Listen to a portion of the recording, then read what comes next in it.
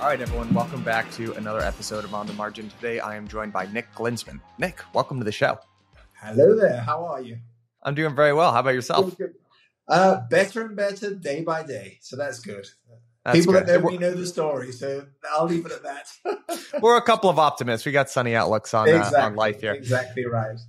So I've been really looking forward to this discussion. I think I kind of want to start out by asking you about some of the macro conditions here based out of the US, but I really want to make sure that we make this a global conversation. Before we were getting on here, we were starting to discuss some of the interesting interplay between what's going on in the US versus China, but also the gilt market over in the UK. The yen is making a move, and all of these things have implications together. So I'm going to start with questions in the US, but then I want to make sure we broaden out and make it a more global conversation. Sounds like fun. I'm looking at one of your most recent notes where you pull out some data about the employment market. Now, we know that this is a key part of what the Fed looks at. It's explicitly part of their dual mandate. And recently, I think you called out some recent shifts and potential weakening in the unemployment data. So if you want to just take us through last week's job report and how you're interpreting that information. Okay. So at the high level, the initial figures, 3.6% unemployment. Wage growth ticking up again. This is not what the Fed wants, and we'll go into that subsequently. However, we're always looking for any signs that shows a weakening in the economic outlook. Our business in macro is misery and to always look for the negative. That's what we spend our lives doing. Okay, so the one thing I did notice was there was a downtick in temporary staff hiring. And that's the first thing to go if the economy is beginning to teeter. Okay? That's something we have to watch. And I certainly recommend viewers watch for that. That particularly, if that continues, that downdrift in temporary hiring, that's a sign that maybe the economy is beginning to teeter. And certainly the bond market yield curve move is telling you, I think it's telling you two things, but one of the two things it's telling you is maybe we're getting closer to that time where a recession starts, and a recession is not going to be good for risk assets. But the overall view that I have on the labor market and just generally what the Fed's trying to do, obviously the Fed's objective is to bring inflation down to its 2% target. And I would poo-poo any discussion of changing the target until they achieve this. You can't change a target. You can't move the goalposts during the match. Keep the target, achieve the target, then you can discuss. Okay. Now, I'm of the opinion that they're not doing a great job. And the reason why they're not doing a great job, they need labor to weaken. If you look at core measures of inflation, the one I really look at, which is something the Fed's focused on, is, and if I keep referring, I'm just making sure I got my facts right, looking down, is the services inflation ex energy. Rock solid 6.5%. Okay? We know that Jay Powell looks at that. Now, how do you bring that down? Because a lot of that is, service sector wage growth. You need unemployment level to go up. You probably need it to go up by a full percent, or something like 4.5% at a minimum. How's that going to happen? Without the Fed keeping things tighter for longer, perhaps doing another 2 rate hikes. Now, right at this moment, I think they do one, sit back, because I think the equity market just doesn't feels a bit risky at the moment, and I would attach that to the move on the dollar yen, which we can talk about a little bit later. The yen having been the best currency to fund any risk positions in global macro or globally anyway. So we need the Fed, and Jay Powell has effectively admitted this. He's okay if there's a recession because he needs unemployment higher, because unemployment will filter through an impact to all these levels of inflation that they're watching, particularly service inflation ex energy. Energy is like this. I mean, this week, we're on Monday, Wednesday is the CPI. We could get a big drop in headline CPI, but core won't drop that much. Okay? And then the July data in August, go and have a look at the base effects. They all drop out. So we're going to see it's going to be very hard not to have an uptick in headline rate, an uptick in core.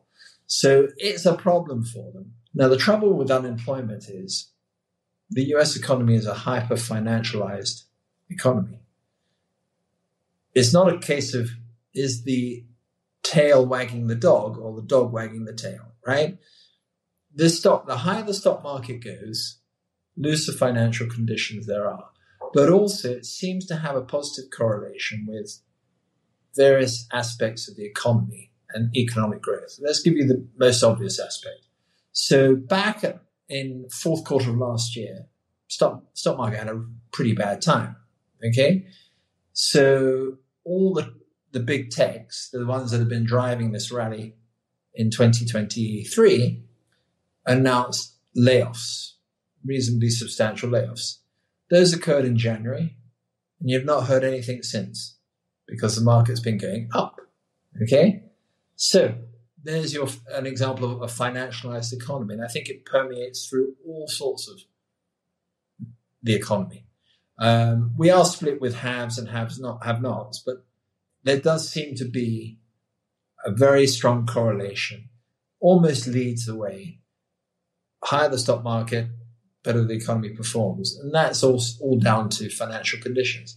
The Fed can't engineer higher unemployment and a slowdown without tighter financial conditions. So without any sudden something coming out of the left field to knock the stock market, the Fed has to get the stock market down because it has to tighten financial conditions.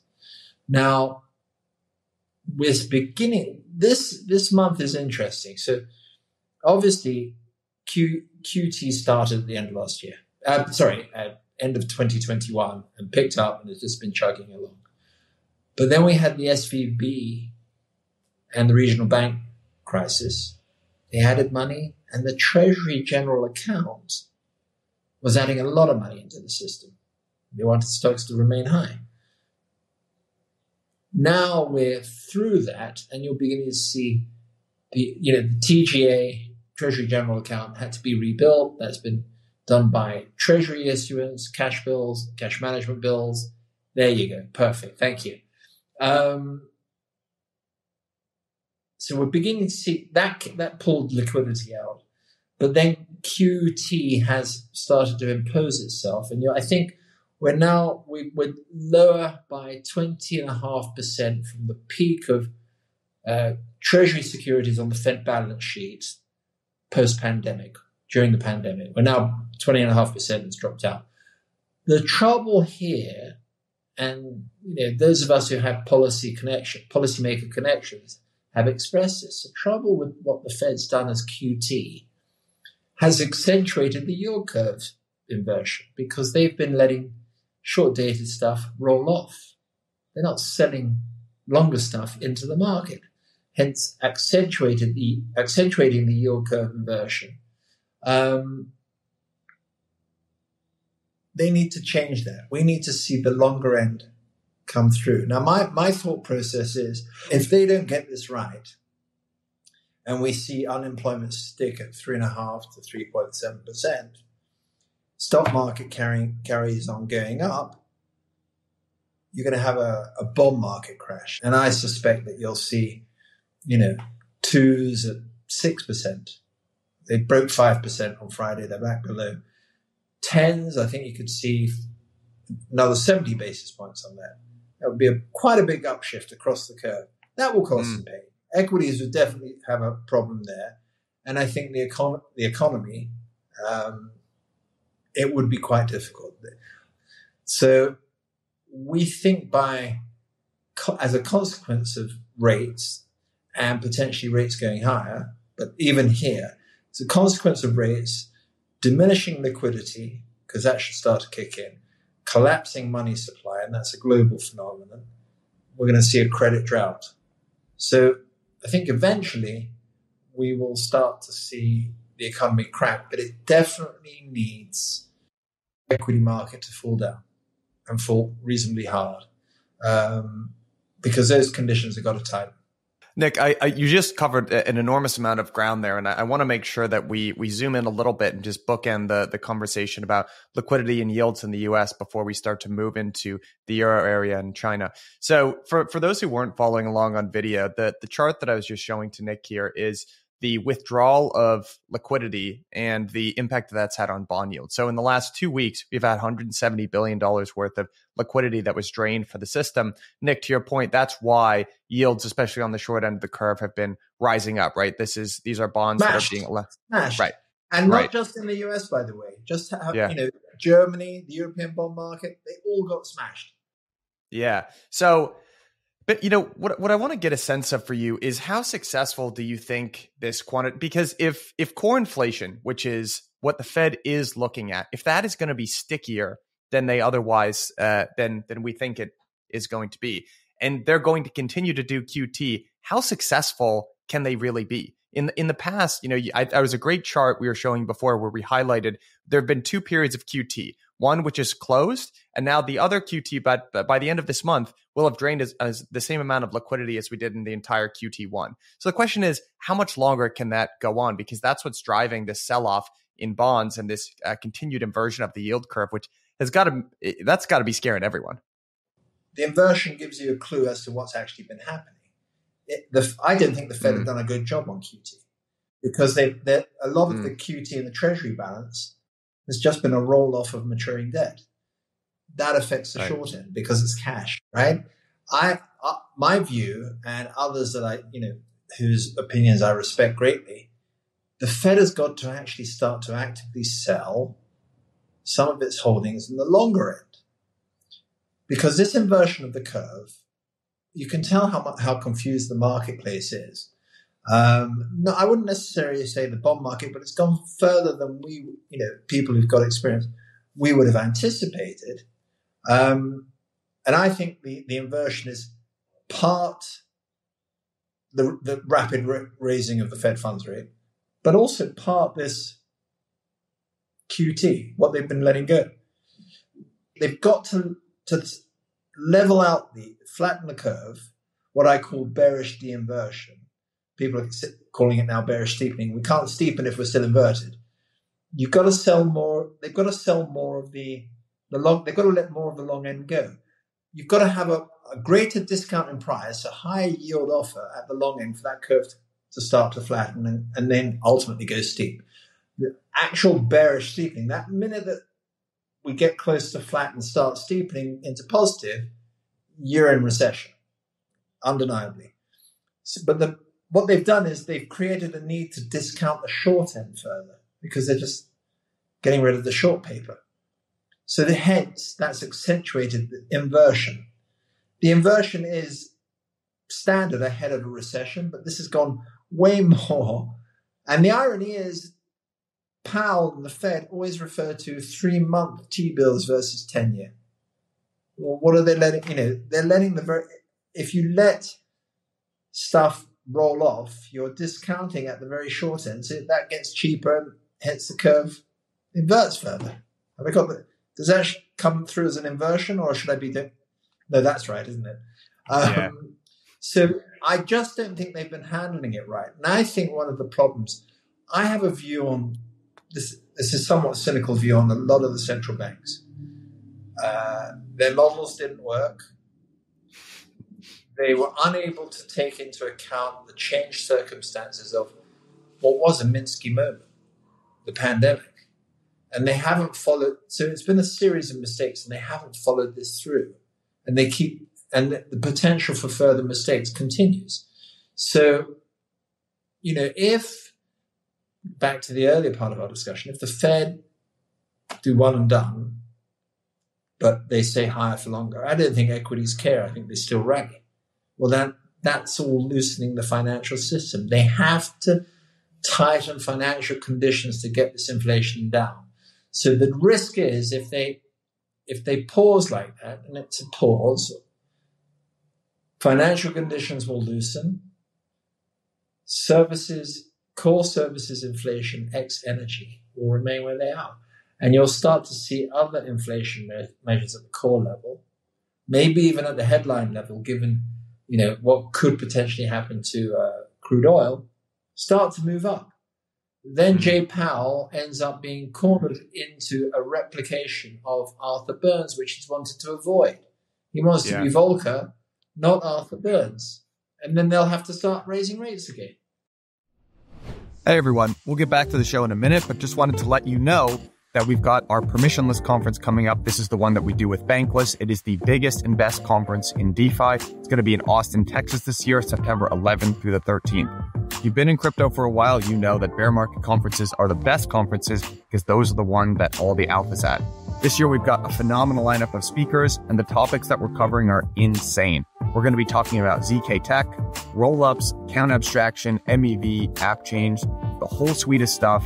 I cannot wait myself. So, because you're a listener of this podcast, you're also going to get a discount. Type in PODS20 and you're going to get 20% off your ticket. Click the link at the bottom of this episode and go get it now because prices go up every 2 weeks. Maybe we can close on this question here, and then I want to move over to your thoughts on the UK and everything that's happening over there. But that point about the inversion of the yield curve is such a good one. And I think when you combine that idea of an inverted yield curve with this connection and increasing financialization of the US economy, it just seems from my standpoint like the Fed is setting itself up for a very tough position because, we know. So, what caused the stress in terms of the banking system in March of this year? It was an asset liability mismatch, right? And these banks weren't prepared. Bad risk management. Bad risk management. People were behaving like a hedge fund and they don't know how to do it. Right. But my point is that I feel like the banks weren't the only ones that were doing that, right? There are lots of there are lots of institutional any asset class which is funded with a variable interest rate. They've all got to be in trouble here. There is a fixed rate of return for the asset, but the value of shadow banking system. So it seems like what they're trying to do is they've got this one tool, right, which is raising the short end of the curve. They're inverting the interest rate, the yield curve. This is supposed to slow down growth, but invariably they're going to end up blowing something up. And when they blow something up, they're going to have to do what they did with SVB, which is inject liquidity back into the system and undo all the good work. It depends what they break. It does depend what they break. Okay. But I don't disagree with you. The Fed shouldn't stop until they've broken something, but then it depends what they break. Okay. I mean, look, I heard, a massive P&L markdown by Bank of America on their assets. They were holding a huge portfolio of long paper. Almost $100 billion worth. I think you're right. I think it was $100 billion. So, the regional banks aren't the only ones. But the other point, the thing that killed the regional banks, and it's been hurting the bigger banks, but they have a much greater pool of assets and diversification, was this ability to instantaneously send your deposits to another bank, right, on your cell phone. Now, one thing. So let's look at some of the mistakes the Fed's done. Team transitory, that was a mistake. They should have been raising rates slowly a year earlier. Who led Team transitory? L. Brainard. She was the leading dove. Okay, so error number one, a year too late on the tightening cycle. Let's look at what the regional banks suffer. The banks in general are not paying interest on deposits, which we've all been used to previously, okay? So on that basis, the regional banks weren't paying it. What are you going to do? You could put money with Apple, 4.5%. You could put money in the money market funds, which is now 5% plus, and have liquidity when you need it. So what are you going to do? You're going to take your deposits out and put them into the deposit-paying short-end funds. Well, that's going to kill some of these regional banks. And as you rightly said, the asset liability mismatch suddenly became clear because they couldn't sell the assets to cover the outflow of deposits because the assets were at par. Portfolio of long-end treasuries was down 14, 15%. Bang. Liquidity. So that was now, what should the Fed have done? On a regulatory point of view, they should have told the banks, don't think we're just doing a couple. We're going aggressively after inflation. Pay interest on the deposits. That's a regulatory issue. Who is responsible for regulatory matters at the Fed? Lael Brainard. She's just been promoted upwards to the White House, right? And I always felt that there was a reason she desperately wanted to get to the Economic Council of the White House and become chair, because that's the ultimate top economic position. If Yellen writes speeches, they have to go through Brainard before Yellen can come up with her speeches. So she's got. See, she was promoted upwards. Of course, she wanted out of the Fed because it's only going to get more difficult right now. Okay. I think there's a couple of aspects which have been erroneous from the Fed. One is a year too late in studying rates and considering inflation transitory when they didn't clearly, their models didn't take into account supply side constraints. Bang. And then there was the regulatory side, which would have, if you were earning 2% at SVB, would you be bothered to go to 4% somewhere else because you had immediate access to your money? No. So say 2% or 2.5%, whatever the level was, the bank should have been told, put interest on deposits because we're going for it. We're going to kill this inflation, whatever it takes. There you go. And then the other aspect that I find extraordinary about the Fed, in the good old days of Greenspan, he would be more than willing to discuss fiscal. He would actually turn around in press conferences and say, I can get a bit easier, but fiscal has to come down. Fiscal spend has to come down. Well, that's relevant now because I think another aspect of the oil on the fire of inflation, this huge fiscal spend by the Biden. Started with Trump, but Biden has taken it to a whole different level. Nick, why isn't this in more popular discourse? You hear it sometimes. It actually gets asked of Powell in some of his pressers, and why are you not going to speak to your colleagues over on the fiscal side? The answer is very clear. This is how he communicates. I will not be doing that. So why is that? Because from my perspective, Powell and the Fed should be held to account on why they're not discussing fiscal with Yellen. And by the way, Yellen was his predecessor. Okay, now I've got my own views on. People forget about Janet Yellen. She's a labor economist. So everything's about getting people to work. She's not a fiscal economist. She's not a monetarist. She's not a pure Keynesian, which is use fiscal as a balancing lever, up and down, positive and negative, depending on how the economy and your revenue is coming in. The current fiscal spend is, you might as well have, let's put it this way. This current fiscal spend and what they're planning to do further is just frightening. And let me add this, running into what is a big kahuna of an election next year. Do you think the Biden administration is going to let the economy fall into recession? Whatever the Fed do, they're going to try and counter with fiscal. I'm convinced of that. So I find it so, without getting emotional, I just find it distressing. Yeah, it's distressing. It's extremely distressing. Yeah. And how long can you really expect to sustain? It's the CBO projected $2 trillion a year for the next 10. It's going to take us up to $50 trillion in debt. Actually, you need inflation. On that basis, you need inflation. Yeah, I think it's actually the most compelling. When people talk about inflation versus deflation, they often debt and talk about demographics and technology. Debt. If the idea is to spend X amount of dollars per year, right? And now the thing that makes this very difficult to pin down is when this is ultimately going to happen.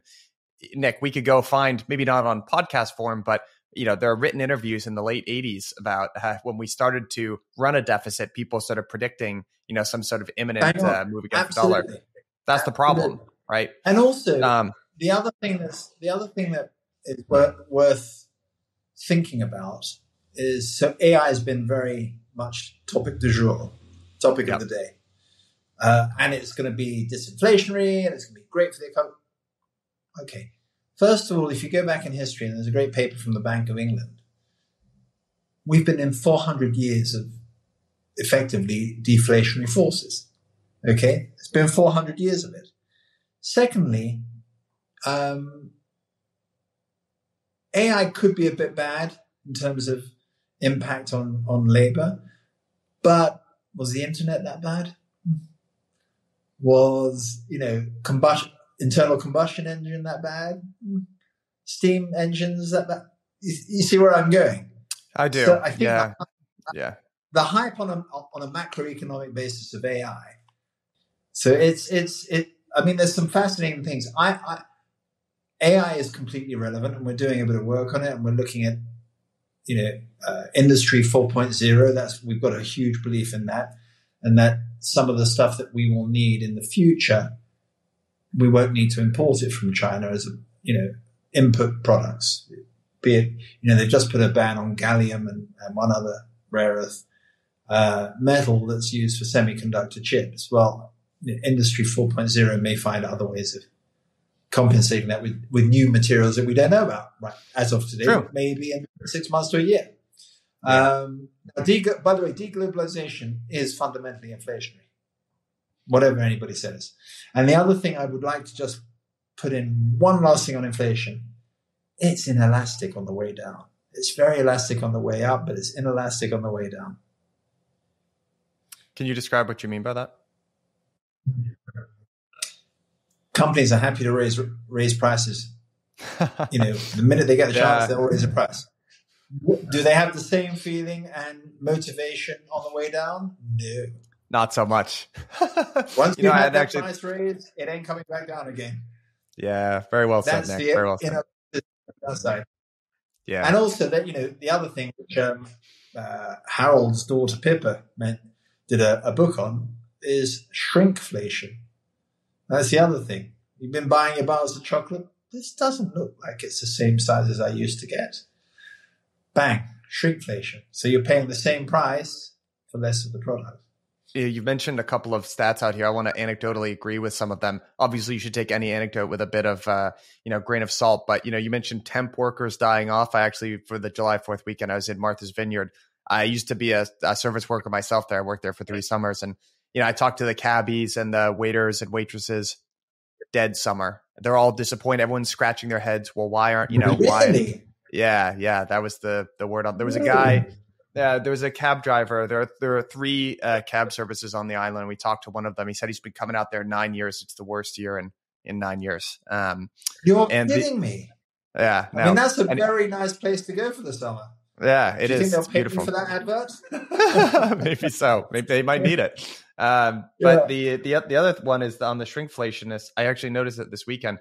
If you, I wear contacts. I'm blind as a bat, and if you, the brand that I use is OptiFresh, I believe, and I realized recently they've reduced the size of the container, about 20%.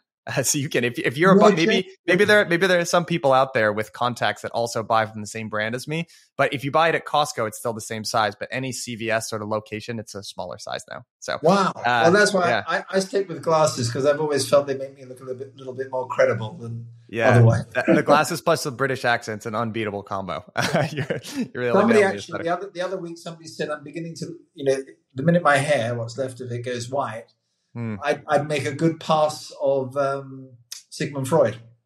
I think so. Yeah, exactly. Grow the beard out. You could do Dumbledore as well. Yeah, the world is your oyster, I think. Thank you. I wish I could do the magic. There you go. Then we can solve everybody's problems. All right. I actually, speaking of Englishness here, we've been talking about the UK, and I've got a couple of charts to walk you and you're going to put me right into the gilt market. Yes, exactly. The belly of the beast. The belly, yeah. Well, I'm glad to have you on. I've been wanting to talk about it for a while, and I just feel it's a little bit outside of my lane of expertise here. But I've got a couple of here. What do I want to start with here? So this is we're looking at inflation and core inflation. So these numbers, if you're comparing them to what's going on in the U.S., obviously quite a bit higher. The highest in G7. It's the highest. Yeah, that's all we need to say. Right. We've actually got good old BBC. They're in trouble at the moment. They are. We've got to just to continue to walk you through here, because there are so many similarities in between everything, the problems that we were talking about over in the US and the UK. So the UK debt has now surpassed the size of the overall economy, debt to GDP in the US is worse than it is in the UK. But now that number is starting to creep up. If you look at what that's done to interest rates and the market for interest rates, so basically the expectations for interest rates is to get to over 6.5% in the UK now, and that's going out through 2024. So it's and finally, the last chart that I've got for you here is we're looking at the performance of various the gilt market, and we're looking at the 10-year, the 2-year, the 5-year, the 20-year, and the 30-year.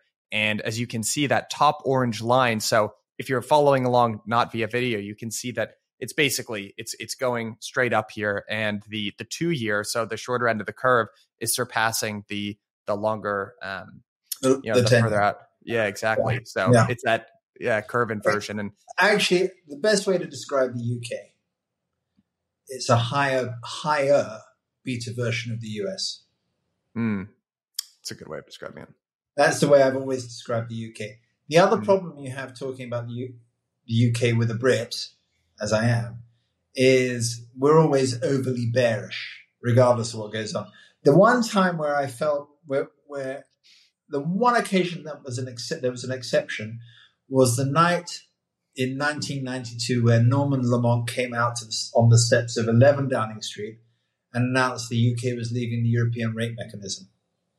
At which point, all the positions that we had on at Salomon Brothers was suddenly, we were breaking Lotus 1, 2, 3 spreadsheets because we didn't have the columns wide enough for the P&L. We were long the rates market up the wazoo, long the short rates market up. We owned short sterling strip completely. We were long the equity market, which opened. It was just, that's the last time I felt really positive about the UK. When I talk about the UK being a higher beta version of the US, it is likewise economically. So if you look at what can the UK do about this? Well, like all countries, they're suffering a little bit with the choice that certain tech companies are making about putting more production in the US because of the Inflation Reduction Act. However, the UK has the ability, it's not withheld now by fiscal constraints from the EU or not being allowed to use tax incentives. They tend to, I think the UK has to become much more, and you're beginning to see a bit of it, much more transactional. And it has the ability to become much more transactional.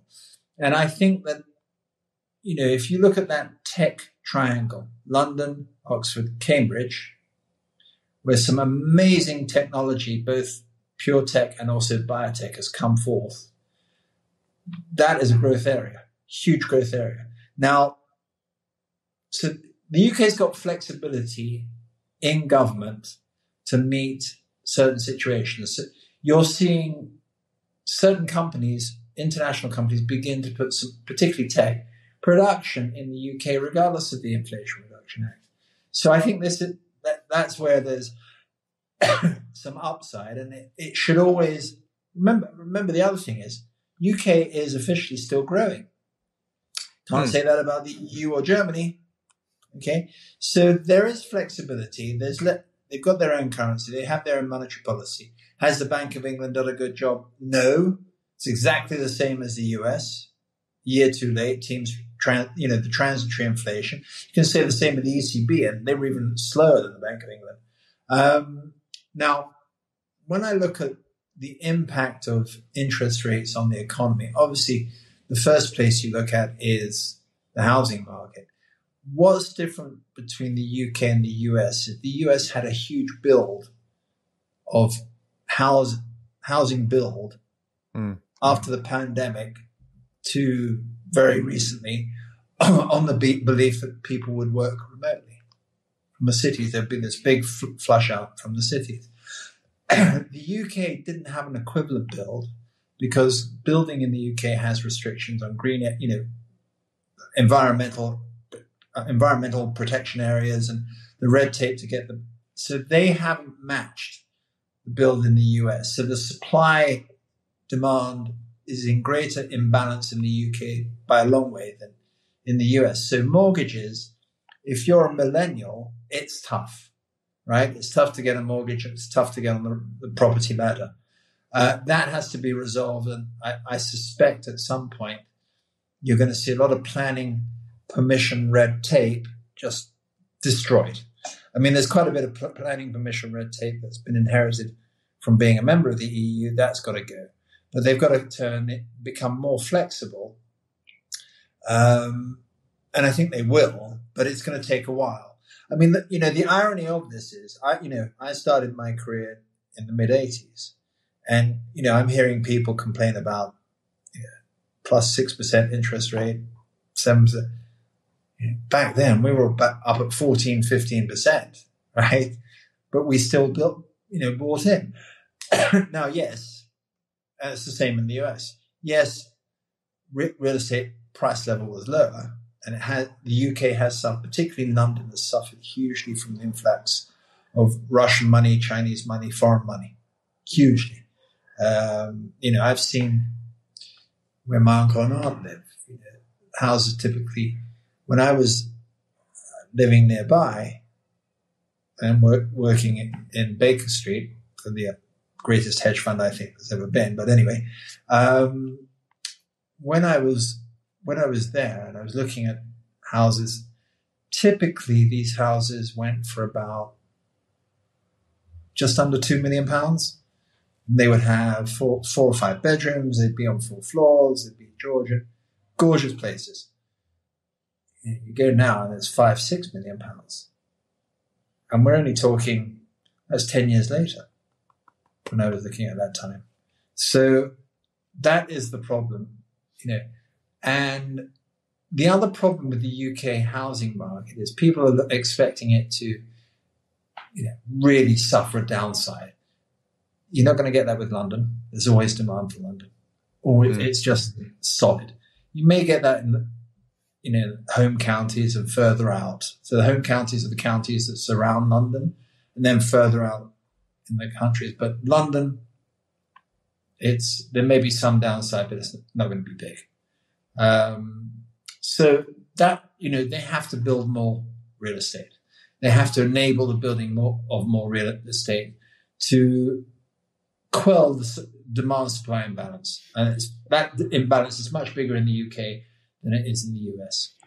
And Nick, what do you think? We're looking at a chart here of the number of mortgages reaching the end of their fixed rate period. The other thing that's become more common in the US is a fixed rate mortgage, especially post 2008, whereas in the UK, it tends to be a little bit more variable. Now, with rates climbing up as much as they are in the gilt markets, that obviously poses quite a bit of stress for homeowners. That's going to be problematic. And you're already looking at the Chancellor talking to the banks, looking for solutions to ease this stress. But I don't see where the solution comes. People signed onto fixed rate turning into variable rate with their eyes wide open. The trouble we've got, so people would blame this on the banks, but I think the trouble is that back in the, after 08, 09, once we'd recovered from the GFC, people became very used to and complacent about zero rate interest rates and position themselves accordingly. And I think that's where it's going to come home to roost, is this, where the fixed rates change to variable rates. And I think that could be quite problematic. What's going on, everybody? Thank you for listening to On the Margin. I just wanted to take a quick moment to let you know about a very special offer that we have coming out of Blockworks Research. Now, many of you will probably be familiar with our platform, but Blockworks Research is the most blue chip spot to get research, data, governance, models, and a whole lot more about the leading DeFi protocols in the space.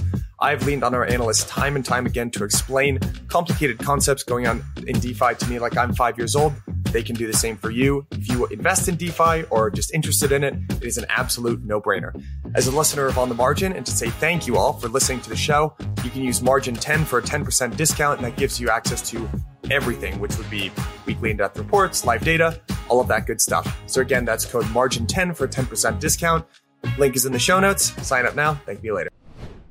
You know what I also think is funny as well when it comes to the, people are celebrating, there was a period of time during the pandemic where you get a fixed rate mortgage, even if it was your first time home buyer for sub 3%.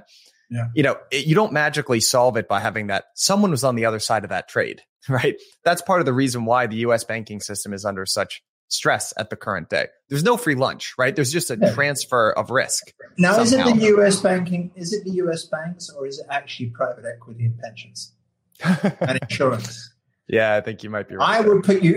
I would say to you, pensions and insurance companies are the ones that are suffering with office commercial real estate slump. They're the exposed ones, either through CMBS for office or outright real estate ownership, insurance companies. Who's suffering on the residential side? Let me think. Oh, the two blacks, BlackRock and Blackstone, who've been gating residential real estate funds. Oh, right. They were the ones hoovering up. And so I think that now the question is, what do they do? How hard are they going to stick people to the terms? But they were hoovering up residential real estate after the GFC. Hoovering. And then suddenly now we're seeing gated funds. And then we hear, they're going to do it again though. They're going to go and buy some more real estate. Where? Is it supply, demand, and balancing? So Nick, you're speaking my language here. Shadow banking issue. I've been talking about that on this podcast all year. Shadow banking, and recently kind of stuck my neck out there and talked about private equity because they've been a money printing machine for such a long period of time. You'd have to imagine that some of the practices, and by the way, it's fake money. Yeah. It's fake money because when we get onto China and restrictions, they look what happened with Sequoia. But we'll do that a little bit later in the pod. Okay, I want to transition to talking about China here. There's a really great slide, which I think is going to set up this conversation sort of nicely. So this is headline consumer price from the UK, the Eurozone, US, Japan, China. Now you can see, obviously, UK is up there in the worst. US is right smack dab in the middle. And China is actually battling deflation right now, which makes sense in terms of why the PBOC is trying to inject liquidity at the same time that every other central bank is withdrawing it. So, Nick, can you give us just sort of a high level of why does China find itself in a period of deflation when the main problem that every other central bank on the planet is fighting is inflation? It's really simple, and it's on the demand side. Okay, and so a lot of the work that I do, and I do with Harold, is particularly with China, is behavioral economics, looking for the false premise in the marketplace and working out that, this is false, this is wrong, this is going to be proven to be wrong. Okay, so back at the beginning of the year, what was the conventional wisdom about China? Massive rebound on the back of end of zero COVID and the reopening. Okay, and if you looked at what Xi was saying and writing, specifically Xi, and we got a couple of excerpts from a magazine called Qiushi, or Qiushi if you're pronouncing it in proper Mandarin, which is the official CCP's magazine. When Xi writes, and there's an article attributed to Xi in that magazine, it's from him. Okay? All right, so Xi came out early this year, and said, whereas exports had been the most important aspect of the Chinese economic growth story, they were demoted to position 3. Really? Oh, okay. That's interesting. Position 1 was again this focus on the domestic consumer, and we're going to come right back to that. Number 2 was infrastructure. Well, we know infrastructure is a waste of time pushing on a string. Okay? So number 1, domestic consumer. Okay, you're talking about a country that's just gone through zero COVID without any social welfare system. There's no health system. You have to pay for your own health care. There's no unemployment benefit. You're unlucky, tough, right? So the domestic consumer, and we're not talking the billionaires, we're talking their average consumer, which has got, remember, there's a large part of it still in poverty in China, but you're looking at the brunt of the consumer, had no revenue and no compensation during zero COVID lockdowns. 1. Secondly, what's also happened in China in the last couple of years? The bursting of one of the biggest bubbles in history, the real estate bubble. So if you look at your average Joe household balance sheet, there was a lack of flow of income during zero COVID, but that balance sheet also took a 40 to 60% hit on its biggest asset, the house. So where on earth are you going to get a massive revenge buying spree by the domestic consumer after that? No.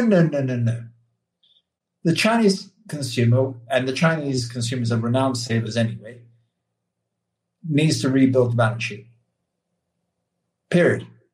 So if you look at the last Lunar New Year holiday of a couple of weeks ago, good, acceptable domestic travel, where's the international travel? It's all gone. Okay? That's the biggest thing. And that pressure on the domestic consumer told us that also the economy would massively disappoint, as would this de-emphasis on exports, as would cause the following. And this is not covered by mainstream media. All you hear about is US decoupling, West decoupling, and now they use de-risk. China is decoupling. Xi is decoupling from the West, from the rules-based order, but he's also decoupling from Deng Xiaoping's original economic model, which was exports. Okay? So if you have that, you will see industrial production somewhat negative. And you know where you can look at the impact of manufacturing production in China, where you can actually see it manifest in something you can trust? German manufacturing orders. There's a great positive correlation for that. Huh. Okay? Because German capital goods feed the Chinese industrial monster. If the demand for capital goods is going down, that's because the Chinese industrial monster's output is coming down too. Okay, so exports are a problem. But really, this decoupling is misunderstood. Australia, with the ban of Australian goods, because the Prime Minister at the time said we need to look into the origins of COVID and what happened at Wuhan. Okay, no coal exports, no wine industry, they had to look for a whole different export market or increase the other export markets. So that was already a pattern beginning. But then what you saw was, and this has really happened this year, in April 26th, there was a change in the espionage law in China that made due diligence an indictable offense where you face prison. This is why Bain, Mintz, and other companies had their offices visited, employees detained. I think Bain had a Singaporean that was detained. Due diligence can no longer be done. Okay? What? And this is why you're now seeing foreign investment funds pull out. Vanguard now runs global equity from its head office. Ontario teachers, likewise, and they're all beginning to pull out. You had the initial tech crunch, clamp down on the tech. There's a clamp down on finance. So our point is, why would you, as a fiduciary, and a fiduciary covers both investment managers but also corporations, why would you continue to do business if you're going to be further and further restricted?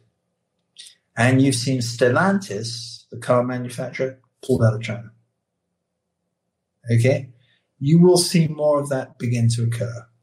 Certainly started with the finance. So where I'm going with this is, next stage, and we've been calling this for a while, but she's been doing a lot of the work on behalf of the US anyway, but reverse CFIUS. So CFIUS is restrictions on incoming investments from unnamed countries, but typically it's China, if those investments are into areas of security risk. I think that's probably going to start including buying up of farmland near military bases and so on and so forth. Reverse CFIUS is a review of all outward investments to unnamed countries, but you're looking at China. Obviously, you can include North Korea or Iran in certain actual fields. So you're looking at supercomputers AI, semiconductors, so on, to not allowing investments into Chinese companies that produce that. Okay?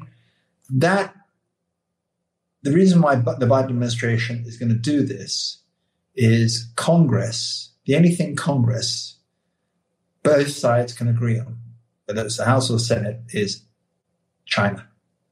And as we move to the election, that will just intensify and they will outcompete each other. But remember, the House has a select committee specifically on China. The chief House, it's Mike Gallagher who's in charge of that. Gallagher has a PhD. He's an ex-Marine. I mean, this is a highly qualified person. In the Senate, you had Mark Warner talking about, he started to get worried about China as a security risk back in 2012, the minute she was appointed the successor. So all this adds up, but she's doing a lot of the work himself. There is a significant decoupling. So in 2001, China became a member of the WTO. The country that suffered the most on its exports to the US was Mexico. Okay. For the first time in 20 years, Mexican exports to the US match China's exports to the US. That is astonishing, right? And now that's a combination of China's exports falling and Mexico's exports, rising at a faster pace. Why is that happening? Friendshoring. Manufacturing is moving to Mexico to satisfy the US market. Okay? So it's extraordinary what's going on. But people should not have any doubt China is actively decoupling. It's not just the West. Yeah, it's an extremely good point, Nick. And, we're drawing close to the end of our interview here. Unfortunately, I'm sure we could go on for hours about this. But, the last question that I want to ask you before I give you a chance to plug some of the work that you and Harold do together is, when people talk about China injecting liquidity and that impacting U.S. stocks, I mean, you sort of mentioned this before, but I'd love to just sort of draw a bookend to this. Like, how should people take from the perspective of asset prices, China injecting liquidity, and how much does that have an impact on Western assets? Yes, they've got a deflationary problem.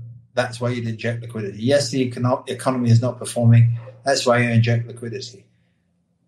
But you do that. They are currency conscious. And if they further do that, we're going to fly through 730 on the way to, potentially, I've heard some people talk about 8. Well, if that's the case, then that will bring back some inflation. It's actually what they should probably do. But the one thing that people have missed the point about Chinese stimulus, in whatever shape it comes, the Chinese came out with a conservative 5.5% growth target, and they believe they're doing it. And because Xi has basically Stalinized all government. So he's right at the top. With that power, people don't want to give him any bad news. So they will never it doesn't seem that they're capable of taking proactive steps ahead of these problems, and that they're chasing, and the chasing is just, as I said, the real estate market, there was some supportive measures announced overnight. We're on Monday.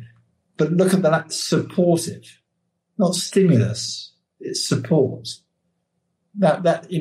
I always say in that situation like that, dead cats can bounce.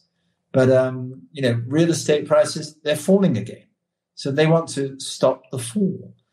So it's getting worse and worse. And I also think the most important thing to understand about China is it's run by Xi. He is right at the top of the pile. People would define it as national security. I would sort of suggest, in his case, it's political ideology will trump economic pragmatism. Period. We've seen that with what happened to the tech companies and the clampdown. There's a clampdown on the finance sector, and it just carries on. So, if there's a bit of people are gagging for stimulus. The amount of stimulus that will really make a difference, we're not going to see that under any circumstances. Nick, this has been a tremendously fun interview, and thank you so much for being so generous with your time. You're definitely going to give me and the listeners stuff to chew on for a while. I want to give you a chance to plug a little bit about what you do. You put out some phenomenal research, which I was lucky enough to read before this interview. So, where can people find out more about you or the work that you do, or subscribe if they'd like to? Okay, so we have, and this is quite technologically aware of us, we have a Shopify store. Wow. So if you go onto Shopify and look for Malmgren Glinsman Partners, you should be able to find us. Now, if not, you can always find me on Twitter at @nglinsman. Harold is at Howl's Rethink. Okay, so he's rethinking the world, which is marvelous. And what we do is we have a product that's got broad coverage and broad client base, which we call Ahead of the Herd, which is a daily, and that's me writing about what's come out, market observations each day, and then maybe 1 to 3 articles that are related to the themes that we're looking at more broadly. And we're just going through a reorganization. We have a very high-end institutional. The daily is certainly attainable by retail investors, and personally, I would urge them because we really fill out the information. And I think the more that you know of what's actually happening, we don't speculate. We look at the facts. The more you know of what's actually happening, the more you can create a portfolio mix that first and foremost preserves capital. Secondly, gives you a good chance of making money more than 50% of the time. Then we have this high-end product, which is really for the big institutions. And in the middle, we're about to come out with a weekly letter, and it's going to be split into one week. It will be geopolitics fused with implications, macroeconomic implications. The next week will be macro markets, okay?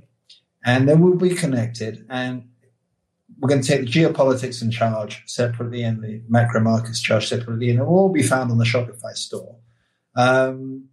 And that's a combination of, for small family offices,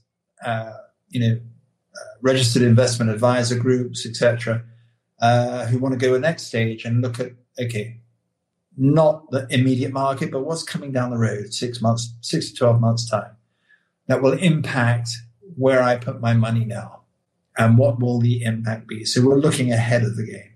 So it's a fusion, basically. I hope this is not too complicated.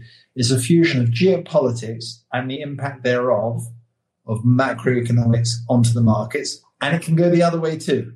Markets, macroeconomics, geopolitics. So we're trying to fuse it because a lot of our views and a large amount of researchers don't fuse the three. You're either one or the other. Yeah.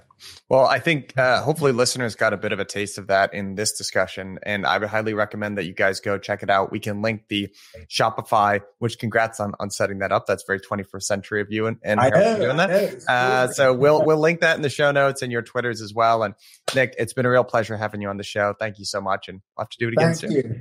Lots of fun, and yes, let's do it. Do it again soon. Cheers. All right. Okay.